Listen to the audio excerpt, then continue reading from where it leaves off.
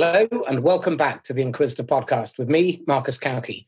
Today, my guest is Jeff J. Hunter, founder of Savage Marketing Academy. Jeff, welcome. Great to be here. Excellent. Could you give the audience a 90-second rundown on your background and how you got to be the Savage Marketeer? Wow, 90 seconds. Okay, ready? So I've always been in IT my whole life, kind of went up the corporate ladder, started as a computer guy, became the IT director for a school district, got recruited as a project manager, an IT project manager for a Fortune 500 company, got really good at building virtual teams. And then I left that. I actually got in trouble. We can talk about that later. I got in trouble at work, decided to leave. And I started my own company. And now I have about 70 people all over the world that work for me. And now I do everything from marketing to branding. And mainly I work with founders and CEOs and usually of tech startups and some personal brands to help them become more influencers, recognized experts in their fields. Excellent. Okay, well, in that case, this is very pertinent. What I'm conscious of in the current economy is that many people who have relied on traditional routes to market, networking, referrals, telephone, are probably struggling if they haven't got a good grasp of how to sell socially. And I'm curious, why is it so important that salespeople develop their own personal brand? That's something that's really interesting because a lot of people say, well, I don't need a brand, especially salespeople. But in reality, everything that we do is building our brand or destroying our brand, right? So every time you follow up with someone, when you say you're going to follow up, when you show up early to that meeting, or if you show up late to that meeting, either of them is giving, it's a transaction, right? So I think branding is actually intentional transactions, right? Everything, whether it's giving attention to somebody, whether it's affection to somebody, a loved one, right? Even to your kids, right? The relationships that we have in life, it's all a part of our brand. So either you can let your actions speak for you, which is a part of your brand. A lot of people think that their brand is a cover photo, a logo. That's what I was going to say, a logo and a cover photo. But really, your brand is just everything you do. So, what I do is I say, look, why don't we just make it more intentional? And I really break it down into 4 pieces of what your branding is. I call it the core, and it stands for 4 things. It's an acronym. The first one is, how do you develop a connection to your audience, to your potential clients, right? The second one is, where am I going to be? Omnipresence. In other words, where is my audience at? Because if it's on LinkedIn or whether it's on Facebook or whether it's in person somewhere, which with COVID-19, there's not a lot of in person right now, at least. Thinking the economy is going to wake back up and the giant will be coming out of slumber. But thinking about how you show up, that's even like what graphically, like how do you show up? I'm showing up today. Those of you listening in, you can't see, but I'm wearing my Savage Marketer shirt. I got my Savage Marketer hat. I always try to show up on brand so that I'm intentionally making an impression with someone so they remember me. The third part, right, because we got connection, we got omnipresence. The third part is relevance. Why should someone listen to you? Are you relevant to them? Because a lot of times, especially in sales, people say something like this, and I'm sure you've heard this a lot, Marcus, which is, man, if only people could understand, if I could only make people understand the value of what I'm offering, man, it would be a no-brainer. We're great when we're in front of people, if only we could get in front of more of them. And then when they're in front of them, they can't even close their own fly. I take your point. So relevance, yep. How can you be relevant to someone? And that's really developing out yourself as an expert in the areas of problems that people have, right? You want to position yourself as the solution to the problem. And not enough people are actually giving enough value and positioning themselves as the solution in their industry. The last part is probably, not only is it super duper important, but it's evidence that the other 3 are working, which is engagement. Engagement is so important. Is everyone just a lead to you? Is everyone just somebody that you can pick out when you're ready to get a paycheck? Or are you actually actively developing and engaging with people common and actually consistently to draw people in, right? Are you responding to their comments? Are you inviting people into your stuff? Are people liking and commenting on your posts? And if they're not, that usually is a misalignment between those other things. You don't have the right presence, right? Omnipresence. You don't have the right connection with people, and you don't have the right relevance. If you don't have those three, you don't get engagement. I'd like to pick up on a couple of the points there.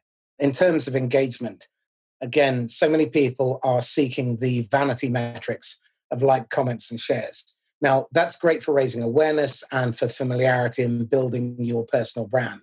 But the one thing I like to measure is subsurface engagement. It's where the content generates some form of contact spontaneously, where they say, you know, Jeff, it was like you're a fly on the wall. I was having that conversation only yesterday with my team. And that's really key. The other thing that you mentioned earlier was attention. My friend Ron Voparais came up with this lovely concept, which is attention is a currency. You pay attention. And the problem is that very few people pay good attention. In the days when we were allowed out and we weren't suffering from cabin fever, you'd go to a networking event, they're peering over your shoulder to see if someone more interesting was there. And the attention that you pay to listening to what's actually being said, rather than listening with happy ears, is very important. And making assumptions and mind reading is really key.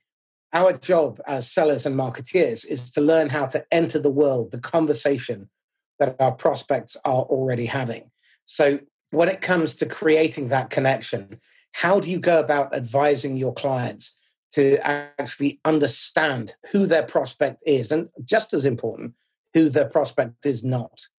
You know, this is really funny, but one of the very first exercises that I do with my own clients is if you want to position yourself as, so I call it the hero. I always try to position my clients as the hero. And to have a hero, you have to have a villain, okay? If you're going to be the guy who solves things, if you're going to be that woman who's really the solution in the industry, you've also got to call out the problems that exist. So I have a client that I actually just sent a proposal like moments before this call to someone who I'm very excited to work with. He's the CEO of a venture. Let me take that back. It's an investment firm, and his villain are venture capital firms.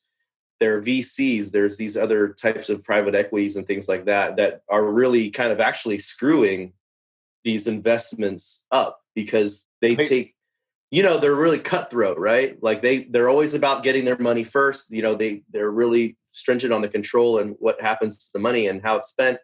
So he's showing that, look, there's different ways to raise investors that you can still retain control. It's a better way. You get better returns. So we're actually establishing a strategy right now that half of his content is going to be positioning. And here's what I can do. And here's how I can help. And even I call it the 90-10 rule. We actually don't like pitch a lot. A lot of it is just building that connection, right? Like having good conversations and showing people deals that you're working on, like Gary Vaynerchuk, right? That he calls it document, don't create, where you're just showing them the things you do. And people are like, wow, that's something that I'd really like to do. People are so tone deaf now of like, yes, we're the best. 15 minutes or less can save you 30% on your car insurance or whatever, right? And people are so tired of that. Back to your answer is, I always say, when it comes to who your audience is, what are the pains they're going through? What are the struggles, right? What is it that they really actually want? What is their desire? And 3, who's holding them back from that? What are the other alternatives that they might be doing that could send them on the wrong path? That's the first 4 things I always look at. Very interesting. Do you mind if I challenge you? Challenge me. What I always teach my clients is that it's not our job to be the hero to our customers. Our job is to be the guide, make them the hero, and make them wildly successful. Now, it may be just a matter of semantics, but the minute you start making yourself the issue, then you move into selfish selling, which is why one of the things that I teach my clients to do is understand what mission and purpose are when we are meeting a prospect. And mission is what the customer wants and needs. Purpose is how they want us to help them fix it. It has nothing to do with us. When we're selling, we don't talk about ourselves, our company, our products, our services, because that's a bit like showing photos of your ugly children to strangers and wondering why they're not interested. Any thoughts on that? It's definitely semantics. one of the things that's really important is that when people are looking for answers, they're looking for someone who's already done it themselves. So in my perspective, when you position yourself as the expert in your field, you actually have to leverage your brand to say, here's things that I've done. And here's the reason why a lot of people don't have success in this, by the way, Marcus, is because they're not able to get results for themselves. Or even worse, they get results, but they're not good at showcasing those results. That's why, we could have a whole nother call about this, man. But this is why I think a lot of salespeople should learn a little bit more about marketing, and also why marketers should also learn a little bit more about sales. I've had interesting dichotomy, a blend of that coming from my background, thank God, because I will tell you, the first thing that I've realized when I work with salespeople, because as a marketer, I obviously work with a lot of salespeople, but it's interesting how there's always been like this weird fine line between marketing and sales. Marketing is always about results. It's just always about results. It's about, right? But sales is truly about getting your client results, right? It's about being the solution to what they're trying to accomplish. So I guess going back to what you said, yes, it is definitely always smart to put it back as the client being the hero. And that's exactly it. It's about them becoming the hero. But at the end of the day, they still have to trust in you. And that's where that personal brand comes back in, for, especially for a salesperson, is that they have to actually trust that you're the person that can make them accomplish those goals. So again, I think we're almost in violent agreement here. I take what you said a little bit further. Sales is a subset of marketing. Anything that touches the customer in any way, shape, or form is marketing. Sales is where the rubber hits the road and you go to the bank. But ultimately, the reason people buy is they have a problem that needs to be fixed. And they're looking to the salesperson to be the safe pair of hands, to lead them through that dark place and help them come out the other end in order to deliver a better future. Now, pain, I absolutely believe, is more powerful than fear. And in turn, fear is more powerful than gain. However, people buy for their reasons. And I think one of the things that both sales and marketing really need to do is listen to what the customers are telling us, and also listen between the lines for what's not being said, what might be being implied. Because often prospects, first of all, don't know what the real problem was. If they did, they would have fixed it already and they wouldn't need our help. Secondly, their ego is fragile because they feel threatened, they feel stupid, and they're afraid of admitting that they have a problem. So I think one of the other things that great personal branding does is it allows people to see you as somebody who will talk straight, who will challenge them, and not do so in a judgmental way, but will help them get through this difficult period in order to get through the change. And that's all anyone sells, is change, and get to that better future. So my question is this: people must come to you and ask you very frequent questions around building a brand and building their funnel. What are the four most common questions you get asked? Man, most people don't even know where to start. So that's usually question number one is, where do I even start? And first off, I want to tell you, you're like a poet, man. I won't lie to you. I've been on a lot of podcast interviews. Just listening back to you, I could listen to your voice for hours. That was a really great point that you said about listening. I think that if we just spent a little bit more time actively listening and actually genuinely caring for other people, not just our prospects, but just other people in general, it's going to help. And number two, your point earlier about having your personal brand developed online, it actually helps people feel like you understand them. Because a lot of salespeople, if only I could make them understand. No, people feel more comfortable with you and they'll make the sale. You'll make the sale if they feel like you understand them, right? So the question is, where do I even start? Because a lot of them are like, well, do I need to create a bunch of content? Do I need to refine an offer? Actually, the very first thing that I always go with is what in the hell is the end result? I start at the goal. I'll ask them, I'll say, well, what's the end goal? Right? So how often do they not know what that is? That is an issue. And I said, well, how can you convince one of your clients or potential customers to buy something when you don't even know what you're trying to, what your goal is, right? And your goal can't just be to make more money. It's so interesting when I talk to business owners and I say, well, like, what's your goal for 2020? And they're like, $1 million. And I'm like, you're not going to make it then. If that's your goal, you're not going to make it, right? That's selfish. Again, the thing that I see all the time, Jeff, is selfish marketing and selfish selling. In tech in particular, for some reason, they think that putting together product data sheets is going to spark people to hand over their credit card. I mean, when was the last time you bought off a leaflet or a brochure? It just doesn't happen. Well, guess what? You guys can't see this on the podcast, but my son just brought me a green tea frappuccino from Starbucks. Life has just gotten better, my friend. I'll take your word for it. I'm not entirely sure the UK audience would agree.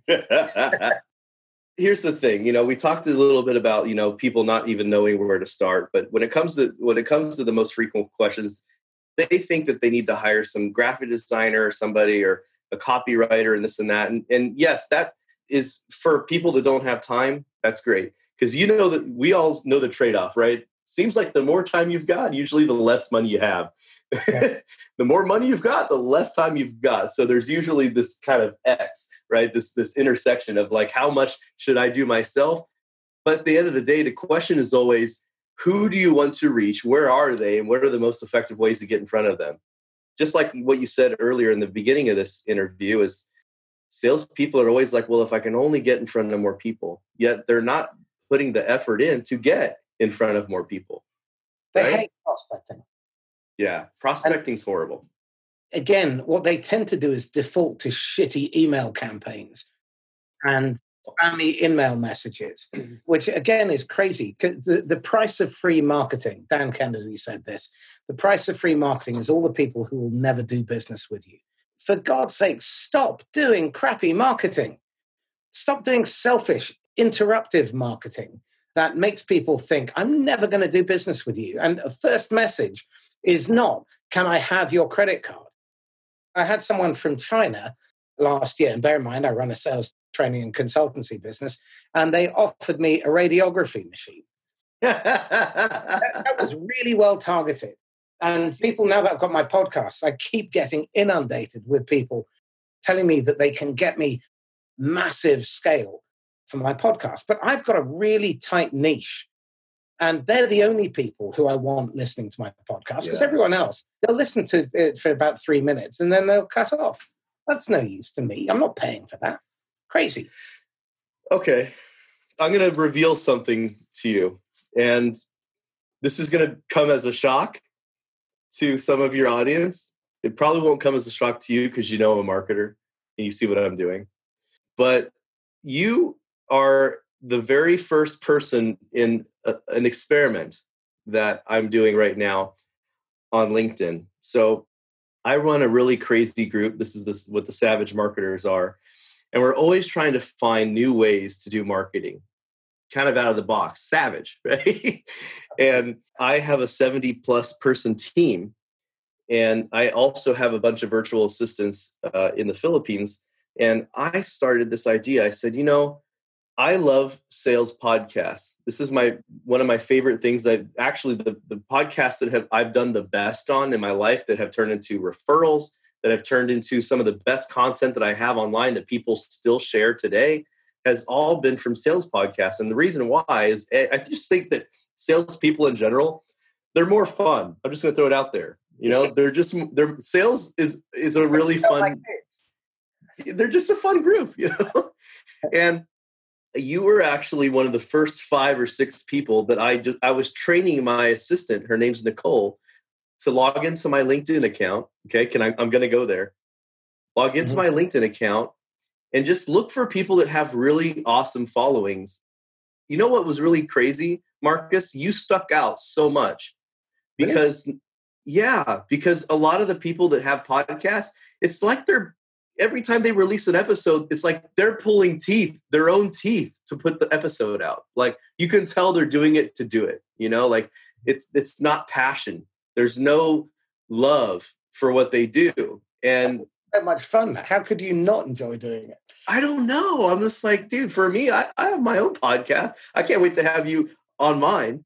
And here's the thing, like I love it. Like it's one of my most fun things that I do for marketing, period. But when I was looking at your posts, I was actually using you as an example in the process. And I said, hey, look, Nicole, if you see someone like this, like Marcus, who's got like 50 people plus engaging on his posts, if you see him posting a weekly update on LinkedIn with the podcast episode, and you see like people commenting and stuff like that, I'm like, this is the type of person that I want to be on their podcast.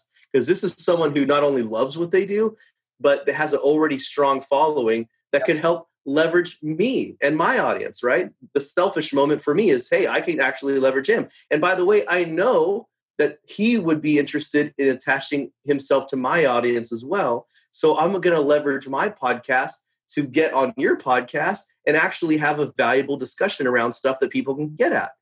Interestingly enough, it works both ways because I was auditioning you to get on your podcast. Exactly. And see, this is the unhidden truth.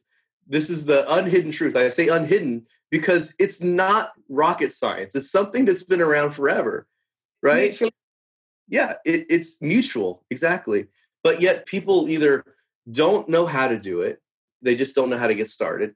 Or B, I don't have the time. I don't have the time commitment to do a podcast.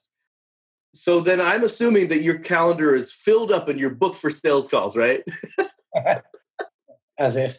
So that's the thing. So right now I've been leveraging my virtual assistant, Nicole, and basically 2-3 hours a day, she logs into my LinkedIn account and she's finding some strategic podcasts for me to be on. And ironically, you were one of the very first ones that we reached out to as part of my training that I did with her. I swear I could show you an hour and a half training video, and I'm going to fast forward. I'll send it to you later, of where I was going over and saying, this is why I want to be on Marcus's podcast. I think you'd get a kick out of it, by the way. Thank you. So guys, the point is what I'm trying to say here is that there's tons of opportunities if you know where to look for and if you're willing to take action. And by the way, not be a douche. All right? Because I don't know about you, but I've got a podcast. Obviously, you have a podcast, but I get messages all the time from people that are like big names, but they send me the worst pitches ever. Like, yeah, I've been the cover of whatever, and I've been featured on all these magazines, and man, I'd be a great person for you to have on your podcast. And doesn't even say like, because you'll notice that when I responded back to you, by the way, that was my own personal response to you, because my VA, she goes in and she basically goes fishing. And then once I got a hook, I take over, and that's responsible, right? And it's genuine and authentic. Yeah. So, and I came back to you and I gave 3 things, right? I said, look, we can talk about building your brand. We can talk about the remote economy. We can talk about how to adapt and evolve in this economy. And you were like, okay. And we had a call scheduled, right? So tell me this then. What are the 3 questions that people don't ask but should? What should people think about me? That's a really important one. Not enough people think about how they want to be perceived, because perception is reality for most people. So how do you show up, right? Secondly, where should I post my stuff? Where should I be reaching out? Where should I be building relationships? Because for me, funny enough, I've found that one of the best places for me ever is my Facebook group. I have a Facebook group, Savage Marketers, that it's the most beautiful thing in the world, because these are people, I don't ask people to join my Facebook group. I don't invite them to my group like manually. If I'm on a podcast or whatever, or if I'm doing something, I'll say, hey, yeah, I'm going to interview Marcus inside my Savage Marketer Facebook group. And we're going to talk about sales. We're going to talk about this and that. If you want to join in, here's the link, right? And what's beautiful is it cultivates a community. It's my own ecosystem. I'm the boss. No one else, right? They're there because they want to see something I'm doing. So that's the third piece. The third piece is, where's my tribe, right? Like, where should your people be at? Where can you start cultivating? Because I think we all live in a day and age where we can probably realistically say that our open rates are less than 30% on email. That means that 70% of the people just don't even look at what you're doing anymore. So Facebook is promoting their number one product. You know what Facebook's number one product is right now? That they're doing Super Bowl commercials on? Facebook groups. Right. Facebook groups. So why not use a tool that Facebook's already promoting for you to grow and foster your community? Well, it's really interesting. I interviewed a fascinating friend of mine, Martin Lucas, and he's a mathematical psychologist. And there is a click-through rate on Facebook of 1.93%, I think, which means $56 billion a year of advertising on Facebook is never even clicked. $56 billion a year. And actually, and that's on paid, right? Because they're saying that the average on Facebook right now is about a less than a 3% engagement rate in total. So that means 97% of eyeballs that see something are never engaging or clicking on anything, right? This is, again, a really interesting observation because my background is I've written a book called Making Channel Sales Work. And I started noticing a trend. And it was that 2 to 4% of the partners that people have produce roughly 40 to 60% of the revenue. And I discovered this thing called Price's Law, thanks to a friend of mine, Tony Groom, introducing me to it.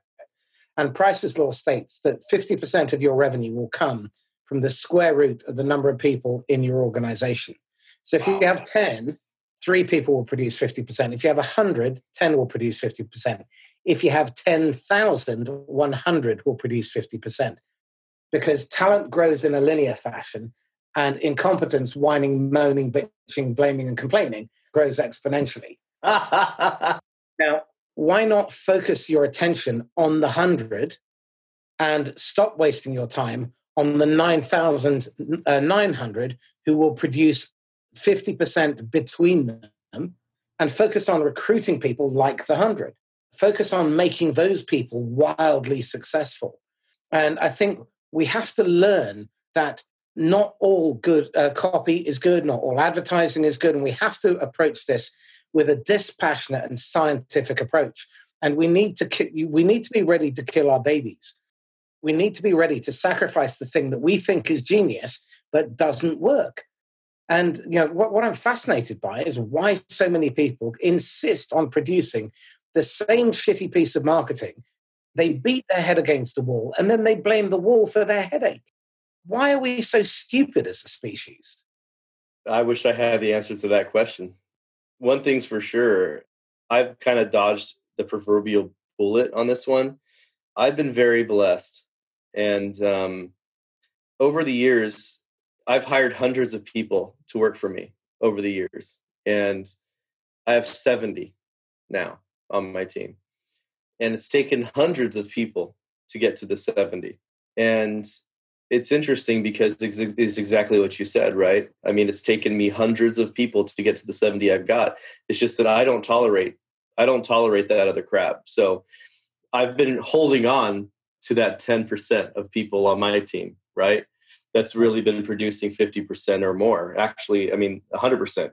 One of the things that, if this is okay to transition, you let me know, but I think that right now with everything that's happening with the COVID situation, I think it's really fast forwarded the evolution of all industries into being more remote about 10 years. Absolutely. Well, James, I interviewed him. He's the lead analyst for Forrester, and that was his research said that we've moved forward 10 years. So you're spot on. So I'm not going to lie, I stole it from you earlier, but so I had an insight there. But the win, and you got the ball. I was going to say, wow, that's a really good guess, Jeff. All right, so check this out. The hero. Yeah, I'm the hero now. There it is, living my own dream. But one of the things that's been interesting is that I've been remote before remote was cool. And, I built my team back in 2013. I hired out, ironically, I built out an office in the Philippines, downtown in Makati City. Makati City is like the Silicon Valley of the Philippines. Like all the big telecom centers are there. All the outsourced call centers, BPOs are all there, business process outsourcing. And I thought I was still in the corporate world. I had my corporate job when I got that office in December 2014. I wasn't thinking ahead. I wasn't thinking future. I was thinking, I'm going to do this like all these other companies are doing to compete. And what's interesting enough, it actually took my own team in January of 2019 coming back to me and saying, they call me Sir. They say, Sir Jeff, they say, I noticed that you've been hiring a lot of people working remotely. And I had 20 people working in an office and about 30, 40 other people working from home. And they said, is there a reason why we're working in the office still? Can't we work from home? And I was like, huh. And I actually had a vote that next Monday, because that was on a Friday. And that next Monday, I held a team meeting, emergency meeting. And I said, hey guys, let's have a vote. Who wants to work from home and who wants to work in the office? 100% unanimous. Everybody wanted to work from home, right? Mm-hmm. So I even said, listen, I will let you guys take all your computers and peripherals home with you. A gift from the company, basically, laptops, because I had everything in my office was laptops, so they could move anyway, and let them work from home. And, it's so funny because that was probably one of the most important decisions for my company that I'd never made. My team did, right? And now I'm looking back thinking, oh my God, if I wouldn't have taken their advice, I would have literally had I couldn't have been able to function because 20 people, none of them lived in that city. I think maybe 3 or 4 of them lived in that city. The rest of them had to ride hours to get to the office. If you know anything about the Philippines, it's a disaster to travel there.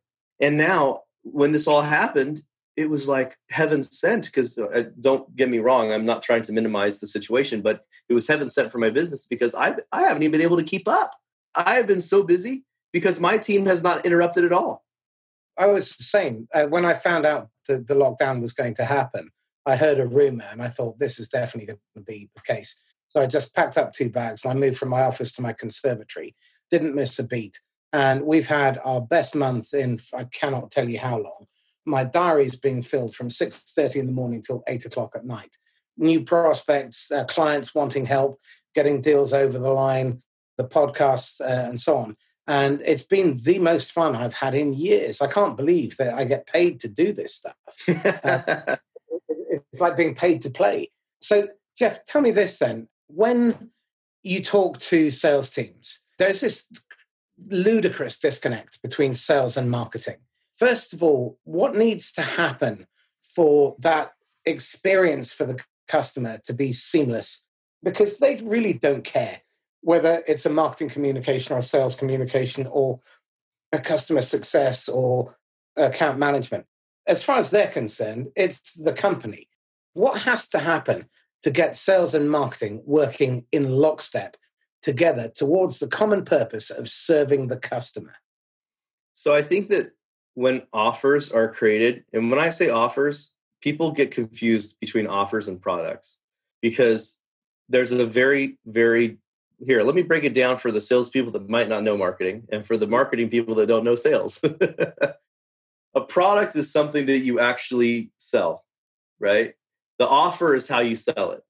And that's the easiest way that I could break it down. A lot of times people are very product featured. So they're like, hey, here's what we're going to do for you.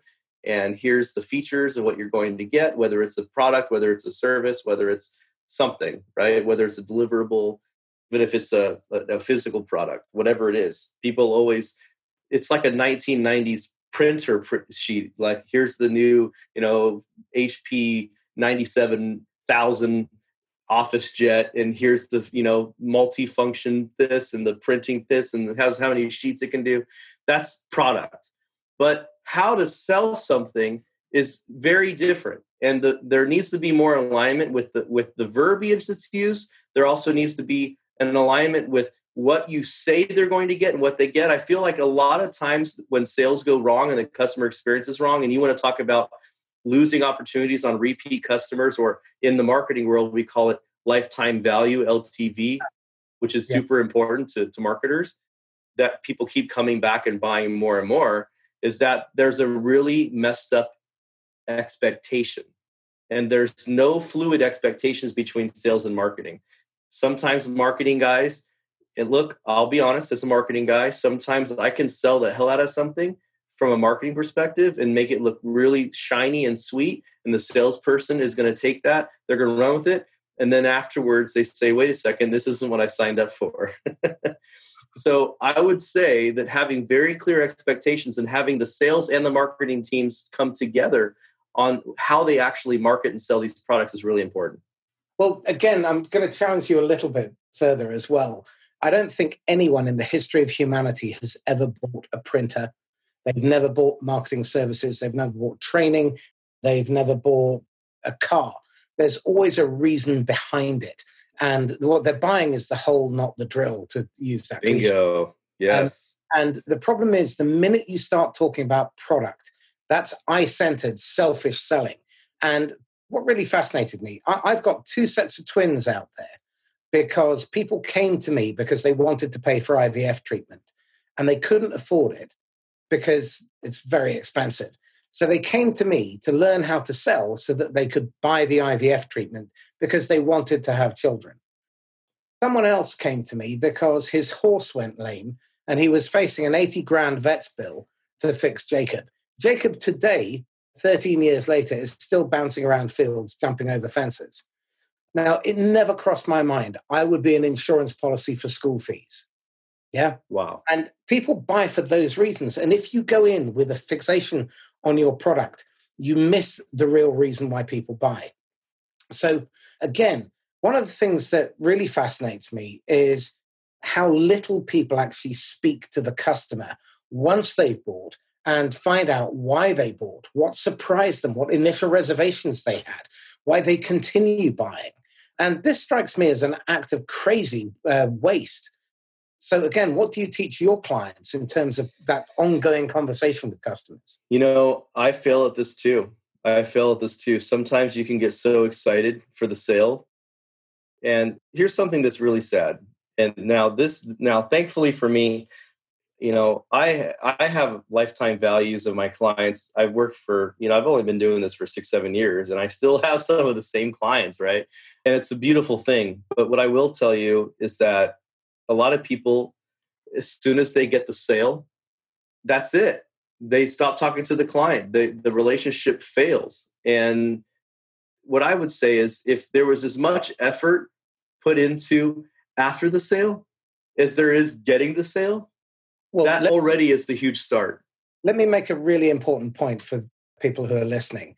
The research now suggests that it costs you 15 times more to sell to a new customer than it does to sell to an existing customer. Now, if you're selling to enterprise or a largish account, most people, when they're thinking about landing and expanding, they're thinking about selling more of the same, something similar but different, maybe extending a project, cross-selling and upselling. But that's just a tiny fraction of the customer's ecosystem. There's obviously the subsidiary parent sister companies. That's the obvious next step. But then there's alumni, people who used to work there and have gone to a similar company and have the same kind of pain. And the reference from your existing customer would make a great introduction. Now, those 3 pale into insignificance when you also look at their joint ventures, their partnerships, and importantly, their supply chain. How many of your customers have suppliers upon whom they depend, and they want to make sure those suppliers thrive through this downturn and are still there when we come out of it? Because if they lost those suppliers, it would create a major problem for them. Why not ask for an introduction to 3 to 5 of their most important suppliers? And what about the customer's customer? Now, this is really where I think marketing can come into its own, because there's all of those opportunities within the customer ecosystem that no one is even touching. And the other thing they don't do is they don't market to the middle of the funnel. And that, I think, is a terrible mistake. One of the tactics that I've started doing is when I write my copy, when I write my content, I have an individual in mind and I write to them. Once I've started the conversation, then I continue to write content specifically for them. Because in most CRM systems, you're told to fill your pipeline up, and so you prospect. And then the first question you get asked is, what's the close date? So your attention goes from filling the top of the funnel to the close date, and it misses out that really important bit. Now, when you think about it, and this is really key from your perspective, 1 in 8 first meetings result in a second meeting. Now, that means 7 out of 8 of the leads that you generate are wasted, lost. Now, when you start to look at the cost of acquiring a lead and getting a first meeting, it's a criminal act for a salesperson not to be prepared, for marketeers not to focus on delivering the value and the messaging. So those salespeople can really do their best work in front of the customer and get invited back. Because if you think about it, 7 out of 8, that's 88% of marketing leads that you manage to get in front of a customer. You may as well set alight. Isn't that crazy? You know what? I'll take it even a step further. If you're open to getting challenged, I haven't challenged you yet. Yeah, go ahead. I think one of the huge problems that even marketers do, but especially sales, is that they don't even understand the difference between the top of funnel, middle of funnel, bottom of funnel. And here's another piece. Because a lot of people that I know, they think that the top of their funnel is the lead magnet. They think the top of their funnel is like a registration for a webinar. They don't understand that the top of the funnel is actually your content. That's the top of the funnel. The top of the funnel is, what are people seeing every day that's not a damn pitch? Because I'm writing a book on this called the 90-10 rule. And basically it applies to everything in life, damn near. I've tested it over and over and over, but I never pitch. I never try to get people to sign up for things more than 10% of my content. It's always value. I'm giving value. I'm asking questions. I'm posting funny things, right? I just posted something funny on my Facebook yesterday. I'm surprised that Facebook hasn't pulled it down yet, because it says how the coronavirus really started. And it shows a couple of bats. And one of them, he ends up, flipping up from upside down to right side up, urinates, and then he goes back up, and he's hanging next to another bat, and the other bat goes, "Hey, you should totally pee in that guy's soup down there and start a pandemic." And he goes, "Yeah, that's what I did." Right? And it's just, it goes back to the key word that I said earlier, relatability, right? Can people look at you and say, "Hey, look, Marcus is just one of the friends, he's just a cool guy, And that's how I've approached my brand. It's still, unbelievable. I had some incredible opportunities just recently. I spoke for digitalmarketer.com, doing a whole, hour and a half seminar on just how to adapt to the new remote economy.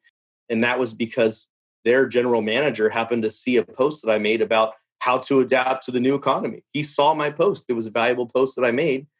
And he said, "Wow, that's really great. I'd like to have you come on and actually teach this live as our insider training. Would you be interested?" I said, "Let's do it." This is really interesting. I almost never do any real promotion. And it's not something that I've been especially good at historically. And my coach said to me once, "You cannot give enough away." And what's really interesting is now, on average, for every 3 to 5 content posts I generate, I get 1 inbound inquiry. Now, I've got a 96% conversion rate. So that's through the qualification process. So if they qualify and they're in my space, then 96%. So content for me. Wow. Those short posts on LinkedIn, they take me 12, 15 minutes a piece. So for an hour's work to get 1 inbound inquiry, disqualify all the non-prospects quickly, because there are a few of those. But in the last week, 8 new clients. And it's not been difficult, because it's really about learning how to tell great stories and put yourself in your customer's shoes and have them say, "That's me." And that's basically the model. I mean, I'm not really that creative about it, but I do tend to upset a fair number of people because I challenge them and it's uncomfortable. But it is.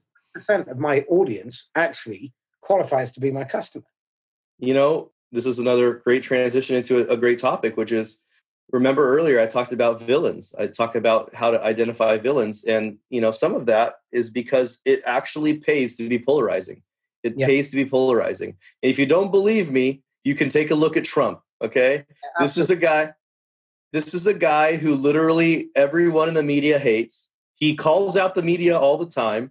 People laughed at him. No one said he was going to win the election. I didn't vote for his ass. I said he would win. And I think you knew. Here's the thing. It's because whether you like him or you don't, you love him. Either you love him or you don't, but you know him, right? And that's narrative.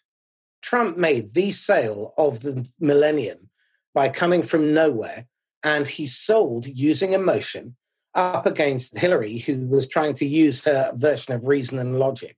No one in the history of humanity has ever made any decision logically. They buy emotionally, they justify using reason and logic.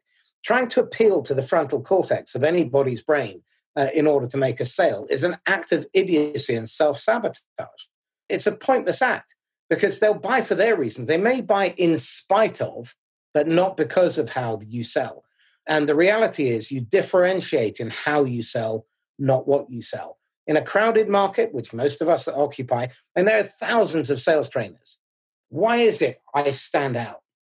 The challenge here is that you have to be somebody who is an observer, a student of human behavior. That's what sales and marketing and economics. Wow.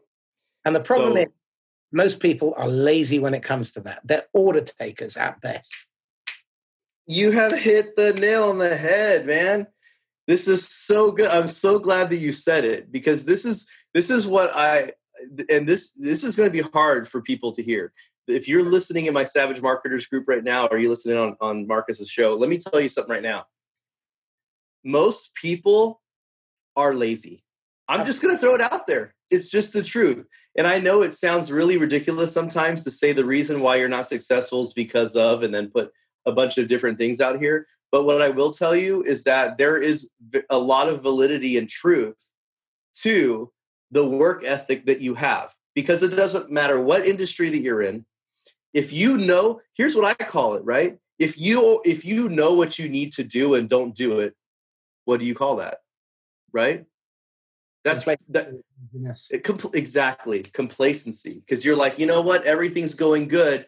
Everything's cool. And then sadly, what happens is now we're at COVID-19 crisis, right? We're here in America. I don't know exactly if you had a relief bill sort of like ours, but I'll tell you, I know everything America does, everyone else is thinking. They ran out of money. They ran out of money in about a couple of days. That's it. And what happens is, you think people are going to the store and buying food with that money? You think they're paying their mortgages with that money? Hell no. They're going down to the store and they're going to buy that couch that they've been putting off for a while because they're not good at saving money and they've never even had $1,200 in their bank account before. This then brings me to another really important point. We should be wrapping up in a moment. More often than not, people sacrifice the better future for the convenience of now. And what they don't do is they don't put in the heavy lifting. You don't pop out your mother's womb able to sell. You have to learn it. It's an acquired skill. Marketing is an acquired skill. But the problem is people say, I've got 20 years experience. What they really mean is I've got 1 year's experience 20 times over. Ouch. They do not invest in the heavy lifting, the thinking time. They're not investing in their mind. They're one greatest asset, and they don't invest in it. I'm very pejorative about a lot of salespeople because I think most of them are functionally illiterate. They leave school, and the best you can get is they read the tabloid papers, and they don't invest in their mind. I'm getting through 2 to 3 books a week, and I have been for the last 23 years. It's really important that you feed your mind. Listen to fantastic podcasts. Ask for help from people. So on that note, Jeff, what's influencing you? What are you reading, listening to, watching? Well, I have made 2020 the year of my weaknesses. And I've been really developing out a strategy on taking advantage of things that I know that I've been complacent in. I think that was a good topic word that we had. Actually, I just got done interviewing earlier this year this guy, and here's a book that's really influencing right now. It's called YouTube Secrets by Sean Cannell. Yeah. And this guy, this is still the number one book right now for YouTube marketing. I know that I have been really bad at YouTube, and literally it's been a place where I host my unlisted podcast videos for my team. And it's basically where I put all my unlisted training videos for my clients. And that's all my YouTube is. So I'm going to be making a pledge to step up my YouTube experience and also repurpose my content, like podcast content and stuff, to do YouTube, because I know that video is a growing platform that I'm not tapped into enough. Very interesting. I agree. I mean, YouTube's been a place where I've actually put over 400 sales videos on there. Wow. But I haven't mastered how to get people to go visit it. I mean, people love it when they get there. But I'm a bit like the people that we've been dissing, saying, I'm great when I'm in front of people. Okay, so tell me this then. If you had a golden ticket and you could go back and you could advise the idiot 23-year-old Jeff who thought he was invincible and knew everything, what one bit of a choice advice would you give him for a lifetime of self-sabotage and idiocy? So many things. But one of the things that I would probably tell my younger self, if I don't even think my younger self would be willing to listen, but if I went Terminator status back in time and appeared in a bubble and was only able to say like 30 seconds to my past self, I would probably tell myself to be more intentional with who I surround myself with. What I will tell you is that my success has catapulted in the past 3 years. And the biggest reason for that is I've decided to hang around people that have already achieved success that I want to achieve myself. And instead of getting advice from my friends and my network who don't know crap about what I'm going through and what I'm trying to build, is that I started aligning myself with people that have already been there, like my good friend, Alex Kushner, who is Jay Shetty's business partner and has done most of the video scripting before Jay Shetty, Jay Shetty was already blown up, but they started their own agency called Icon Media. We're really good friends. We were playing basketball in Utah on the court not too long ago, a couple months ago. Like my good friend Tony Grebmeyer, who owns Ship Offers, and he's doing a huge e-com distribution, 8-figure business. And what I love about Tony is that even though he's super successful, he's got all these different things going on, the guy still randomly calls me and asks me how I'm doing. And, we have a fun talk about stuff because it turns out he went to a junior college near where I live. So he knows the landscape, and he has his favorite taqueria that's about 20 minutes from my house, right? So these are people that have influenced me into what I'm doing right now. And in the beginning, I was not selective, and I've definitely wasted a lot of my time connecting and surrounding myself around the wrong people that gave me wrong advice. So what I would say is that I switched from taking advice from people to developing a strong network of counsel. Excellent. That's brilliant advice. So final question then, what are you struggling with? What are you wrestling with at the moment? Wow. For me, because I have 70 people on my team right now, it's very similar to what we were talking about in the beginning of this episode, which is basically you have people carrying the weight. I think for me, developing my team is the most important aspect. I think that's something that's obviously an ongoing battle and struggle. And it's really tough because the way that I grow my team is I'm a bit of an nepotist. So my team grows from family members of my team and church mates. They go to church together, and friends and employees from past companies. And I think that I have the opposite problem of most people I know, which is, I have just so much business, and I have to be very tight on who I bring in because I have to be able to fulfill my promises when I sell, right? So I think my biggest thing is I'm always looking for talented people. I'm always looking for copywriters. I'm looking for marketers. I'm looking for people that do funnels, people that have good long track records. And here's the other thing. I'm tired of freelancers. I'm just going to throw it out there. I'm so sick and tired of freelancers because once the project's over, you can never find them. So I'm always just looking for really talented people. That's my number one problem. How much of your time are you proactively on a daily basis spending in prospecting for hires? That's my problem. I have not. And that's exactly the issue. So right now, I've actually just made an initiative the past 30 days. We have 4 people being trained today. The first time I've hired a batch of people in a long time, because what I realized too is that I had a really bad training and onboarding process. So we've been working really hard to do that. And I'm really proud of Miles. I'm going to just call her out right now. If you're listening to this, Miles, thank you so much, because she's been working really hard. She worked the whole weekend. She probably put in 20 hours of overtime this weekend to prepare for the new training session that started today. So I want to give her a shout out. She's incredible, but that's a huge problem. A couple of tips then. The first thing is Mike Michalowicz came up with the 4D quadrants. So doing, delegating, deciding, and designing.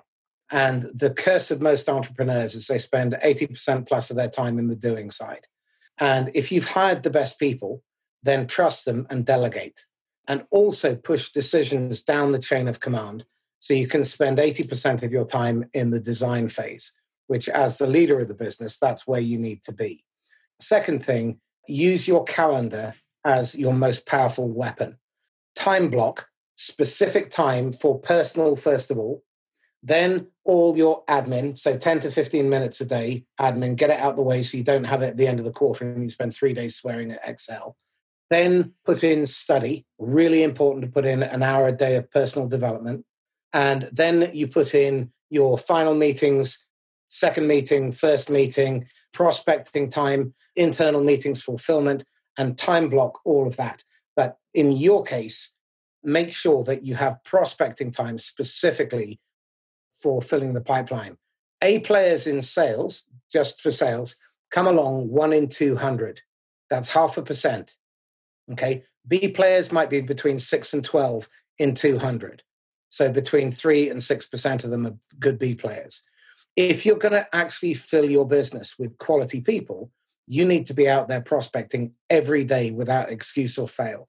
And if you use the calendar and are ruthless and religious about making sure you stick to that, then you'll find that very quickly you start building a bench of candidates. Now, if you have a bench of candidates, then you have the advantage of only taking 1 month to fill a vacancy instead of 12 or 16 weeks. Now, that ramp-up period, they're making you money for 3 months, 4 months extra. That's really key. Wow, that has been so valuable, Marcus. Thank you so much, because I definitely need to do a better job myself at time blocking. And I do have a habit of letting people take time from me that I probably shouldn't. And I know that's super important. Hi, buddy. My 15-month-old just came and put his mouth up against my glass office door. And how can people get a hold of you, Jeff? JeffJHunter.com is my website. My business, VAstaffer.com. And I'm actually Google verified now. So if you go to Google and type in Jeff, the letter J, and then Hunter, it'll have all of my little links on the sidebar. And it says I'm a motivational speaker. I don't think I'm very motivational, but motivational speakers don't exist. Exactly. Shouldn't we all be motivational? Motivation comes from within. You can inspire, bully, brutalize, lie, cajole, but you cannot motivate anybody to do anything ever. In fact, I'll send you a link to my article that motivational speakers are a con. That got a lot of responses, and a lot of them, they weren't very happy about it. But anyway, finally, thank you so much. I really appreciate you coming on today.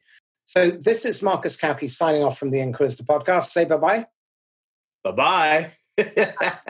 If you'd like to come onto the podcast, then by all means, get in touch. You do have to go through an audition. And if there's somebody that you think would be really interesting, then please send me their details. Connect the two of us on LinkedIn and make the introduction. And I'll do my damnedest to get them on if they're really interesting. That's Marcus Kauke signing off from the Inquisitor podcast. Happy selling. Bye-bye.